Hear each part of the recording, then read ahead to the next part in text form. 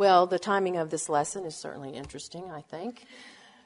When you think about showing partiality, when you think about discrimination, it certainly has become one of the greatest social tensions of our time. Racial discrimination between blacks and whites, we certainly have seen that through this election. And it's interesting, I was telling a friend of mine today, in Tulsa it seems like there's a lot of discrimination, not just between blacks and whites, but between whites and Hispanics. It seems to be on the rise. We also have religious discrimination, Christian denominations, world religions, Catholicism. We have social discrimination between the rich and the poor. And this last year, especially the last few months, we've seen political discrimination between Republicans and Democrats. There's educational discrimination. Those of us that are uneducated and those of us who are educated. And we have gender discrimination, don't we, between the male and the female sex. But discrimination can also come in other forms. It can come in forms of judging outward appearances. We can discriminate against those who maybe are not as pretty as we are, or they don't drive a nice car, or they have different kind of clothes than we wear. Maybe you are only attracted to those that are like you, that have it all together, whatever that is. You know, she has it all together. Well, what does that mean? She has it all together. Sometimes we're judgmental of people's personal habits, their social etiquette, their English grammar, their hairstyle, the decor of their house, or even the appearance of their yards. Things that seem offensive to us can trigger discriminatory responses in our actions and our words, and I think most of all, where no one else sees but God, is the privacy of our thought life. Now, ladies, that unkind conduct is not surprising in the world that we live in that is given over to wickedness. But that kind of conduct is inappropriate for a Christian. God expects a much higher standard from us. And tonight, as we start chapter 2 of James, we are going to probably be slapped around just a little bit. And I'm not going to do that, but James will do that for us by the Holy Spirit as he writes. And we're just going to cover the first 5 verses this evening. And next week, we're going to be finishing this up, this sin of partiality. But if you would with me, read James 2, verses 1 through 5 together. James says, "My brethren, have not the faith of our Lord Jesus Christ, the Lord of glory, with respect of persons. For if there come into your assembly a man with a gold ring in fine apparel, and there come in also a poor man in vile raiment, and you have respect to him that wears the fine clothing, and say to him, sit here in a good place, and you say to the poor, stand there, or sit under my footstool, are you then not partial in yourselves and become judges with evil thoughts? Hearken, my beloved brethren, hath not God chosen the poor of this world to be rich in faith and heirs of the kingdom which he hath promised to those that love him?" Now, last week we had 3 tests as we finished chapter 1. First of all, we had the test to ourself, and that was to bridle our tongue. How many of you worked on bridling your tongue this week? Oh, 1 good student. 3, 4 students. Yay, 5. The second was the test to others, and that was to visit the fatherless and the widows in their affliction. I hope some of you reached out. I know some of you did because I heard from some of the widows in our church that some of you did. And then lastly, we had the test to the world, and that was we are to keep ourselves unspotted from the world. Now, this evening we're going to have another test. And this is the test of showing partiality. And I've broken this lesson down into 4 sections, and let me give it to you, and maybe this will help you be able to unpack these verses. First of all, we're going to see the statute against partiality. And you might say, what's a statute? Well, I had to get everything in outline form for a book. A statute is a command. So we're going to see, first of all, the statute against partiality in verse 1. Then we're going to see the scenario of partiality. What is actually happening in verses 2 and 3. Then we're going to see the sin of partiality in verse 4. And then lastly, we're going to see the Savior, our Savior of partiality in verse 5. Now, before we get started, church history tells us that this event that we're going to study tonight actually took place in the church that James pastored. And I think that makes this event even more disgusting, is that this was actually something that James witnessed. So, the first thing we're going to see is the statute or the command against partiality. Notice how he begins. My brethren, do not hold the faith of our Lord Jesus Christ, the Lord of glory, with partiality. Now, it's interesting that he begins this section with two words, my brethren. My brethren. My brethren, ladies, is a reminder that as a Christian, we have an intimate, sacred bond, a union with our Lord Jesus Christ, the Lord of glory, as James calls them. He says, do not hold the faith of our Lord Jesus Christ, the Lord of glory, with partiality. Don't try to combine your faith in our glorious Lord Jesus Christ with acts of partiality. You who profess to believe in Jesus Christ and you claim him as your Lord and Savior, while practicing your faith, you play favorites in the church? Don't be a Christian and simultaneously a hypocrite. Don't hold the faith of Jesus Christ and at the same time show partiality. James says that's a contradiction. And he says you do that with the Lord of glory? If you're going to confess Jesus Christ as your Lord, then stop being partial, he says.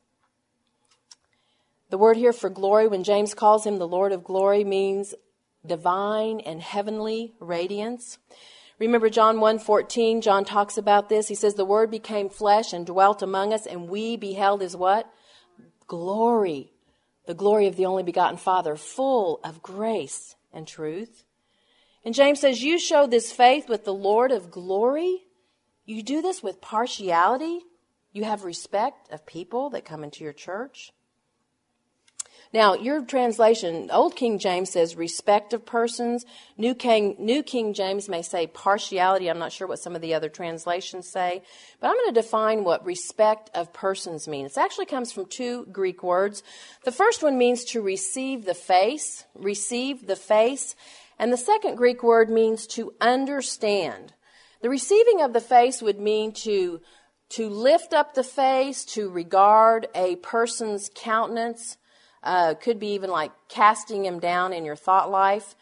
The word understand also meant to comprehend, to seize with the mind, to show partiality based on a person's race, their wealth, their social status, their political status. What James is saying here when he says you do this with respect of persons, it'd be like someone coming in the back door right now and all of a sudden I'm just checking them out from top to bottom. I'm scanning them. And I'm going, And I'm coming together with a thought about what I think about that person. I immediately form an opinion. James says, my brethren, do not have the faith of our Lord Jesus Christ, the Lord of glory, with respect of persons. Ladies, do you know that our Lord did not show partiality? Turn back to Luke chapter 20. Luke chapter 20. It's very telling that James uses this term here because when you think about our Lord, he did not show partiality, not one iota. Luke chapter 20, beginning, let's go back up to, let's start at verse 19. It says, the chief priests and the scribes the same hour sought to lay hands on him, talking about Christ, but they feared the people, for they perceived that he had spoken this parable against them. And they watched him, and they sent forth spies who should feign themselves righteous men, that they might take hold of his words, so that they would deliver him unto the power and authority of the governor. And they asked him, saying, Master, we know that you say and you teach right, neither do you accept the person of any, but you teach the way of God truly. Is it lawful for us to give tribute to Caesar or not? But he perceived their craftiness. He said, why do you test me? Show me a denarius. Whose image and superscription has it? They said, Caesar's. And he said to them, render therefore unto Caesar the things that are Caesar's, and unto God the things that are God. And they couldn't take hold of his words before the people, and they marveled at his answer, and they held their peace. Ladies, even the church's enemies and their spies recognize what? Jesus didn't show partiality. Lord, we know that you say and you do what's right. You do not accept the person of any. You don't receive the face. You don't scan a person as he comes in the door and makes a judgment. So do we give to Caesar or not? In fact, turn back to Romans. This is a passage you looked at in your homework, but I want to kind of get the whole context. I don't know if you read at the beginning of Romans chapter 2, but I think Paul is very telling here about the hypocrisy of showing partiality. Romans chapter 2, beginning in verse 1. I think I just had you look at a few of these verses, but I want to read it in its context. Paul says, therefore you are inexcusable, O man, whoever you are that judge. For wherein you judge another, you condemn yourself. For you that judge, you do the same things. We are sure that the righteousness of God is according to truth against those who commit such things. And think thou this, O man, you who judge them who do such things, and you do the same things, do you not think you'll escape their judgment of God? Or do you despise the riches of his goodness and forbearance and long-suffering, not knowing the goodness of God leads you to repentance? But after your hardness and impenitent heart treasures up yourself wrath against the day of wrath and revelation of the righteous judgment of God, who will render to every man according to his deeds. To them who by patient continuance in well-doing seek for glory, honor, and immortality, eternal life. But unto them that are contentious and do not obey the truth, but obey unrighteousness, indignation and wrath, tribulation, anguish upon every soul of man that does evil, of the Jew first, and also of the Greek. But glory, honor, and peace to every man that works good, to the Jew first, and also to the Greek. And look at verse 11. For there is no respect of persons with God. Doesn't matter if you're his loved people, if you're a Jew. Doesn't matter if you're a Greek. If you do bad, you're going to receive punishment. If you do good, what does it say? Peace, glory, honor, eternal life. Ladies, Jesus did not show partiality. You know what James in effect is saying? My brothers, my sisters, as believers in our Lord Jesus Christ, who himself lowered himself in poverty and humility, don't show favoritism to the rich. You know, we judge people very easily, don't we? In fact, I'm not going to ask for a show of hands, but even tonight, as we've mingled with these different sisters in Christ, have you judged someone by the clothes they've worn this evening? By the words they spoke to you? By their appearance? We do that, don't we? You know, I've been rebuked many times in my own life as a pastor's wife, judging people, making an immediate judgment. And a lot of times I've been very ashamed as I've gotten to know people on a more intimate basis and found out, you know, maybe there's a really good reason for why they act or dress or do what they do. Well, James goes on to illustrate how they were demonstrating partiality in verses 2 and 3. And here we see the scenario of partiality. Notice what he says. 4. If there should come into your assembly a man with gold rings in fine apparel, and there should also come in a poor man in filthy clothes. And we're going to stop there. So here we have the scenario of two individuals who come into the assembly. And it's interesting, the Greek word, when it says come, the repetition of the Greek word come, doesn't mean that the poor man and the rich man came in the door at the same time. First you have the rich man. He came in first. And then a little bit later comes in the poor man. It was a separate event. And the assembly we know is what? Just the synagogue. We might say they come into the church. So the first man comes in, and notice, he's wearing gold rings and fine clothes. And this is really interesting because in biblical times, if you had rings, it was indicative that you were rich. In fact, in the New Testament times, if you had money, thankfully I don't have rings on every finger, but you would wear a ring on every finger except the middle finger. And that would show that you had a lot of money. In fact, a lot of the shops in Rome would even rent rings. Instead of renting a rich, you would rent a ring. That's a joke here in our church. We rent rich. Rich as in Richard. But anyway, that's off the topic. You can delete that out of the thing if you want. Sorry about that. Anyway, the fine apparel there, so I told you about the rings. The fine apparel would indicate rich and splendid dress. Or it might say, oh, that person, boy, they smell so good. They must have just had a shower. They smell so fresh. Today we might say, the person walking in, they smell really good. They're the best dressed. So in comes this man, and he's rich, and he's well dressed, and you immediately determine that this person is worthy of your attention. Then comes in the poor man. Notice what James says. Then there comes in a poor man with filthy clothes. Now, poor here means that he's filthy or he's foul.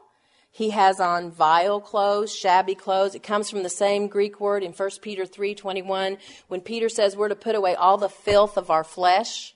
That's the same Greek word. Or in Zechariah when it's talking about Joshua's high priestly clothes that were filthy. So it comes from that same Greek word. Today we might say, in comes a homeless person or maybe a bag lady. Now, it's interesting when James is talking about this, the reference here is not necessarily to people who come to our church all the time. These are visitors. These are visitors coming into your church, and here is the moment when they are going to see what a Christian looks like. And it reveals the heart of the regular attendees, the church members. Now, before proceeding, I want to clarify a few things because some people will use these passages, you know, how they do, and take them out of context. So I want to clarify a couple of things. First of all, James is not criticizing the wearing of jewelry or fine clothes. He is not condemning that. In fact, remember, Paul gives guidelines. Peter and Paul both give guidelines to women on their jewelry. I want to remind you of those passages. Notice, well, you don't have to turn there, but just listen. 1 Timothy 2:9, Paul says, in like manner, I want the women to adorn themselves in modest apparel with propriety and moderation, not with braided hair or gold or pearls or costly clothing, but that which is proper for women professing godliness with works. Now, we don't have time to study 1 Timothy, but that's for another time. But if you look at that passage carefully, Paul is defining modesty not by condemning, and a lot of people will take that verse and say, well, women shouldn't wear short skirts and they shouldn't wear tight outfits. And no, I don't think they should, but that's not what he's saying. He's referring to modest apparel by the jewelry and the clothing, because I think we had this a couple years ago in 1 Peter. But remember what some of the ladies would do in New Testament times when they'd come to church?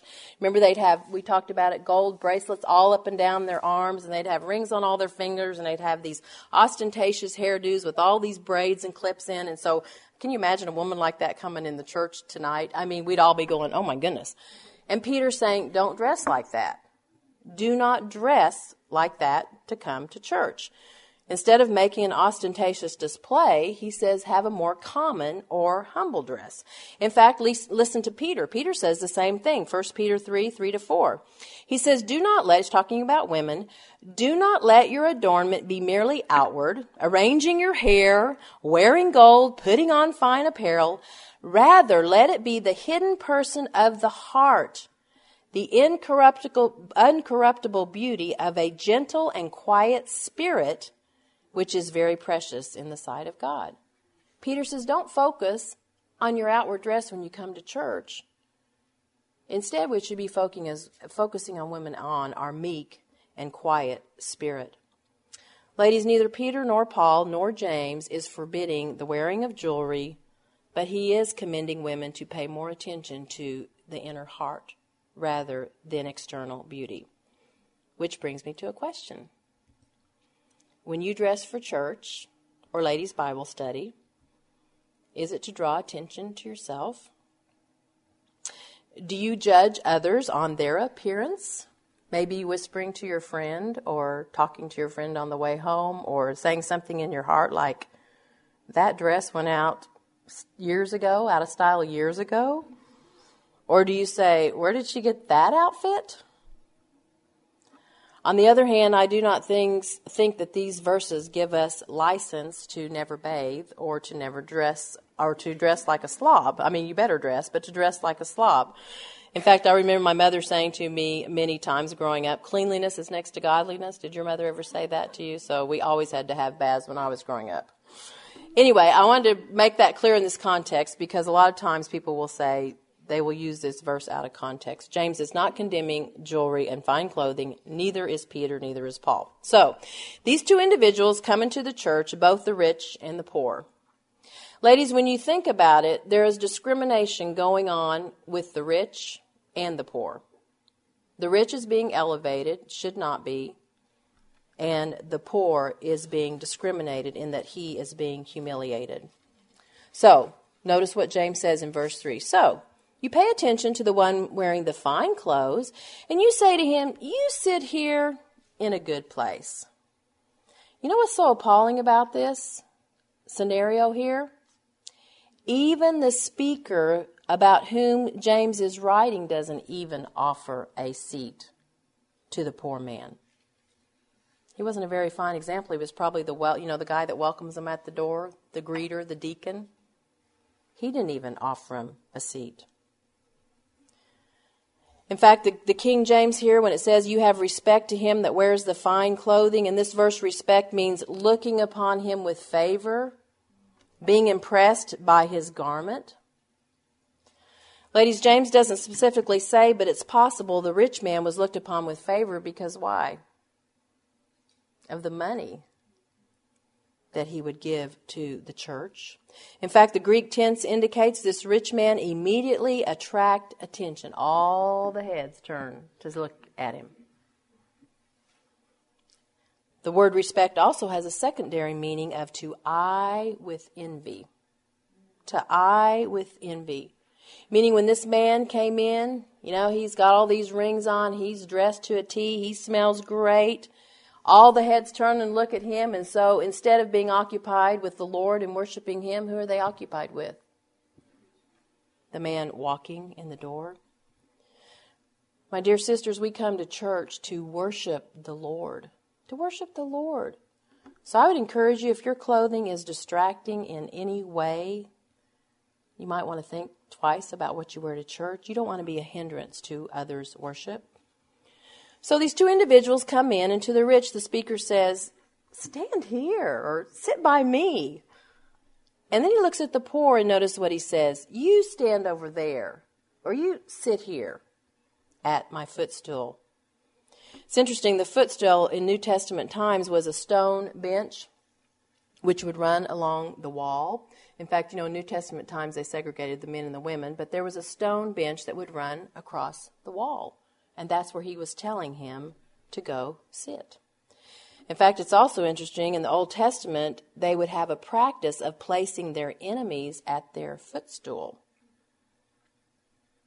In fact, it implied the place where common people stood or squatted.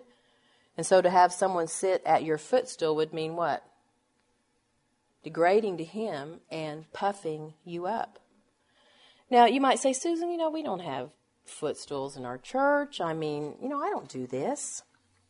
Well, we may not see the exact thing happening today, but I think we have situations which are far worse than that.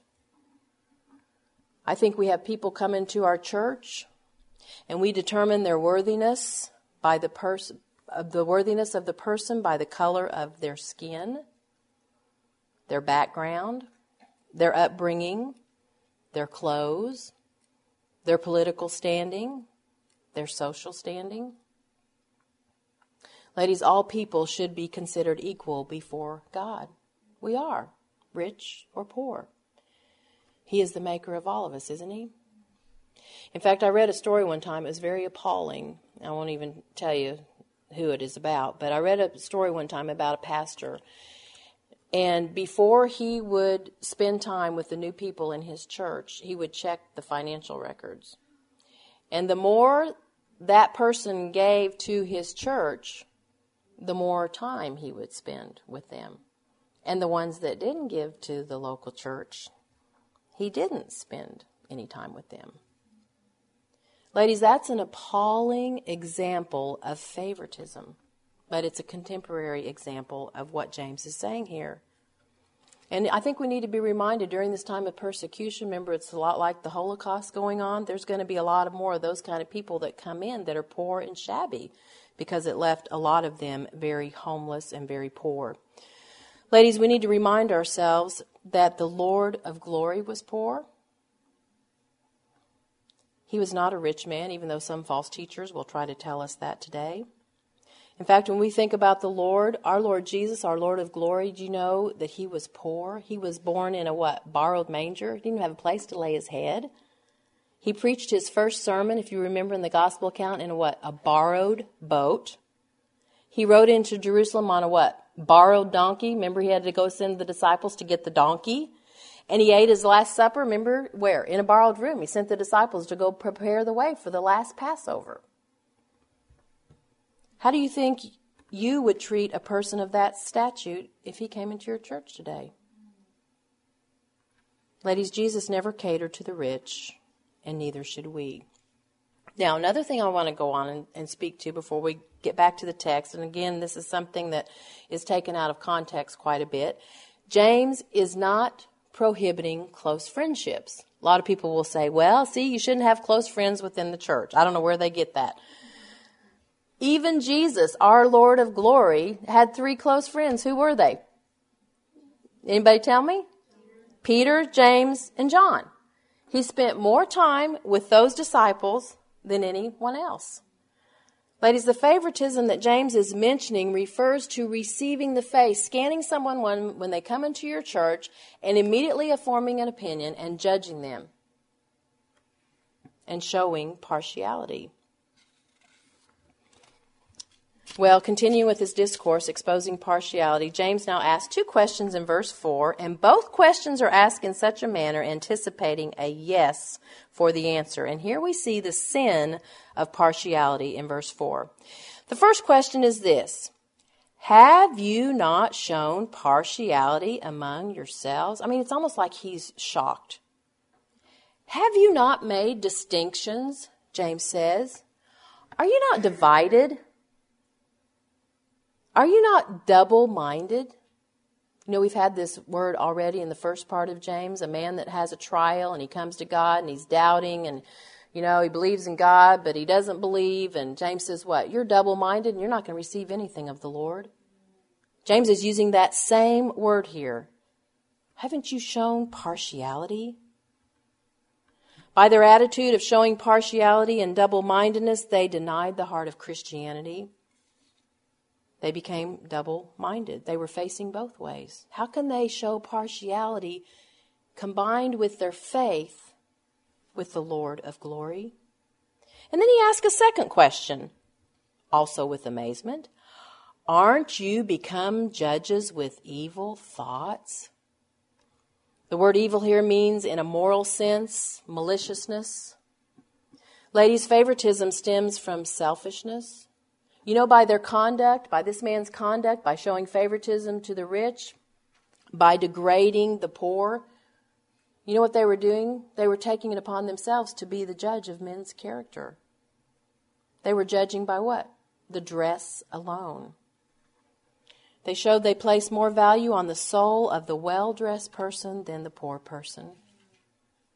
Ladies, we have no right to judge people by their outward appearance, even though the Bible says we do that. Did you know that? 1 Samuel 16:7 says the Lord doesn't see as man sees. Man looks on the what? Outward appearance. But God, what? Looks at our heart. Jesus says in John 7:24, do not judge according to appearance, even though we do, but judge with righteous judgment. Now I want to ask you a question this evening. Let's suppose 2 different families start coming to your church. One family is on welfare, not due to any fault of their own. The other family that starts coming to your church is middle class, very well respected, well groomed. Who do you think in your church would receive the warmer welcome?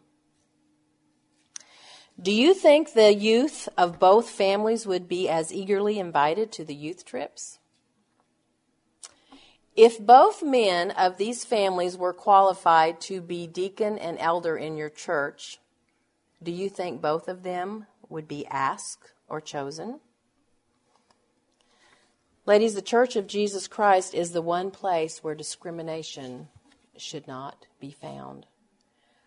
There should be no distinction when we come to church and we meet in the presence of the King of Glory. God's children and God's church must never give the impression that God sides with those who have power and who have wealth, because he doesn't. In fact, James continues with his rebuke in verse 5, and here we see our Savior of partiality. Notice how he ends this discourse. Hearken, my beloved brethren.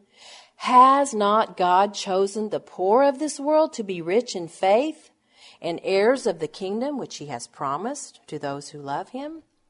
James says, listen, hearken, listen up, you guys, in case you don't get the message. Listen, my beloved brethren. Hasn't God chosen the poor of this world to be rich in faith? Now, maybe you say, well, maybe this means God's not willing to save the rich. He's only willing to save the poor. Well, that's not true because there's no partiality with him, right? But ladies, the conditions of the poor make it more likely that they will embrace the kingdom. Didn't Jesus say, with much difficulty, a rich man will enter into the kingdom of heaven? It's easier for a camel to go through the eye of a needle than for a rich man to enter into the kingdom of heaven. In fact, it's interesting, the word chosen here in the Greek indicates that his choice, that Christ chose the poor of this world, was entirely in the past. Paul says, just as he chose us in him before the foundation of the world, that we should be holy and without blame before him in love. And we touched on this doctrine of election. I know for some of you, that was hard in James 1:18 when we saw that God willed our salvation. He sat down, he thought about it, he knew it would cost his son, Jesus Christ, and he willed our salvation. And maybe you're still having struggles. I know I've talked to some of you understanding the doctrine of election. But maybe this will help you a little bit. I read about a woman one time, and she said, I have long settled that doctrine, for if God did not choose me before I was born, I am sure he would have nothing to have chosen me for afterwards. So maybe that'll help you a little bit. James says, listen, my beloved brethren, did not God choose the poor of this world? In fact, it's interesting. Church history verifies the fact that more poor people have responded to the gospel than rich people. Did you know that? Generally speaking, God has chosen to populate heaven with poor people. And you might say, well, good, I'm going to quit my job. And no, there's no merit in poverty. God does not discriminate against the poor, but ladies, the poor will respond to the gospel. In fact, I have a relative that I've been sharing the gospel with for a long time who's very wealthy. She has no need of Christ. She has no need of Christ. She has everything. The term poor here is interesting in the Greek. It means one who crouches or cowers for fear. The one for whom the burden of life is so great they can only beg. The rich depend on their possessions, don't they? But the poor on their possessor. In fact, you remember back in chapter 1 when James referred to the poor as the brother of what? Low degree. He says what? Let the brother of low degree what? Rejoice in that he's exalted. He's getting to go to heaven. But the rich in that they are made poor. Well, James says two more things about them. Notice what he says. Hasn't God chose the poor to be rich in faith and heirs of the kingdom which he's promised to those that love him? Ladies, notice here, the poor are rich in faith. Why? Because God is their Savior. They're going to heaven. And ladies, that's far more valuable than anything on this earth. We are citizens of heaven. Their wealth consists of their salvation and all the blessings that accompany it. In fact, the word chose here the world tends to choose those who are rich in money, but God chooses the poor to be rich in faith. Notice the second thing that James says. He says not only are the poor rich in faith, but he says they're heirs of the kingdom which God has promised to those that love him. The poor may now be insignificant to the world, but they possess the glorious prospect of inheriting the kingdom of God. This evening you may be waiting for mom or dad to die or grandma to die because you think you're going to inherit all this money. But ladies, who cares? Someday you're going to inherit the kingdom of God if you are his child. That's a promise. In fact, the Greek tense here looks back to the fact that God made this promise to believers. Do you know your inheritance was not a sudden thought? It was long thought out. Just like God sitting down to will your salvation, he considered the cost. He also sat down and thought about the inheritance he was going to give you. And believe me, it's better than any inheritance your parents will give you. You're an heir of the kingdom, which God has promised to those that love him. What a wonderful truth, and yet what a sad disservice this church here had done to this poor visitor. He would be far more likely to become a believer than the rich man, and yet he was the one that was treated with disdain, with disgust, and with humiliation. Now, in closing, I want to give you a scenario, and I want you to be honest in the privacy of your thought life. You don't have to answer these questions out loud. But I want you to picture this evening, because you are attending a ladies' Bible study, but I want you to picture back up about an hour ago, and you were out there mingling at the table, or you were talking to your friends, and suddenly two women who have never attended this Bible study come through the door.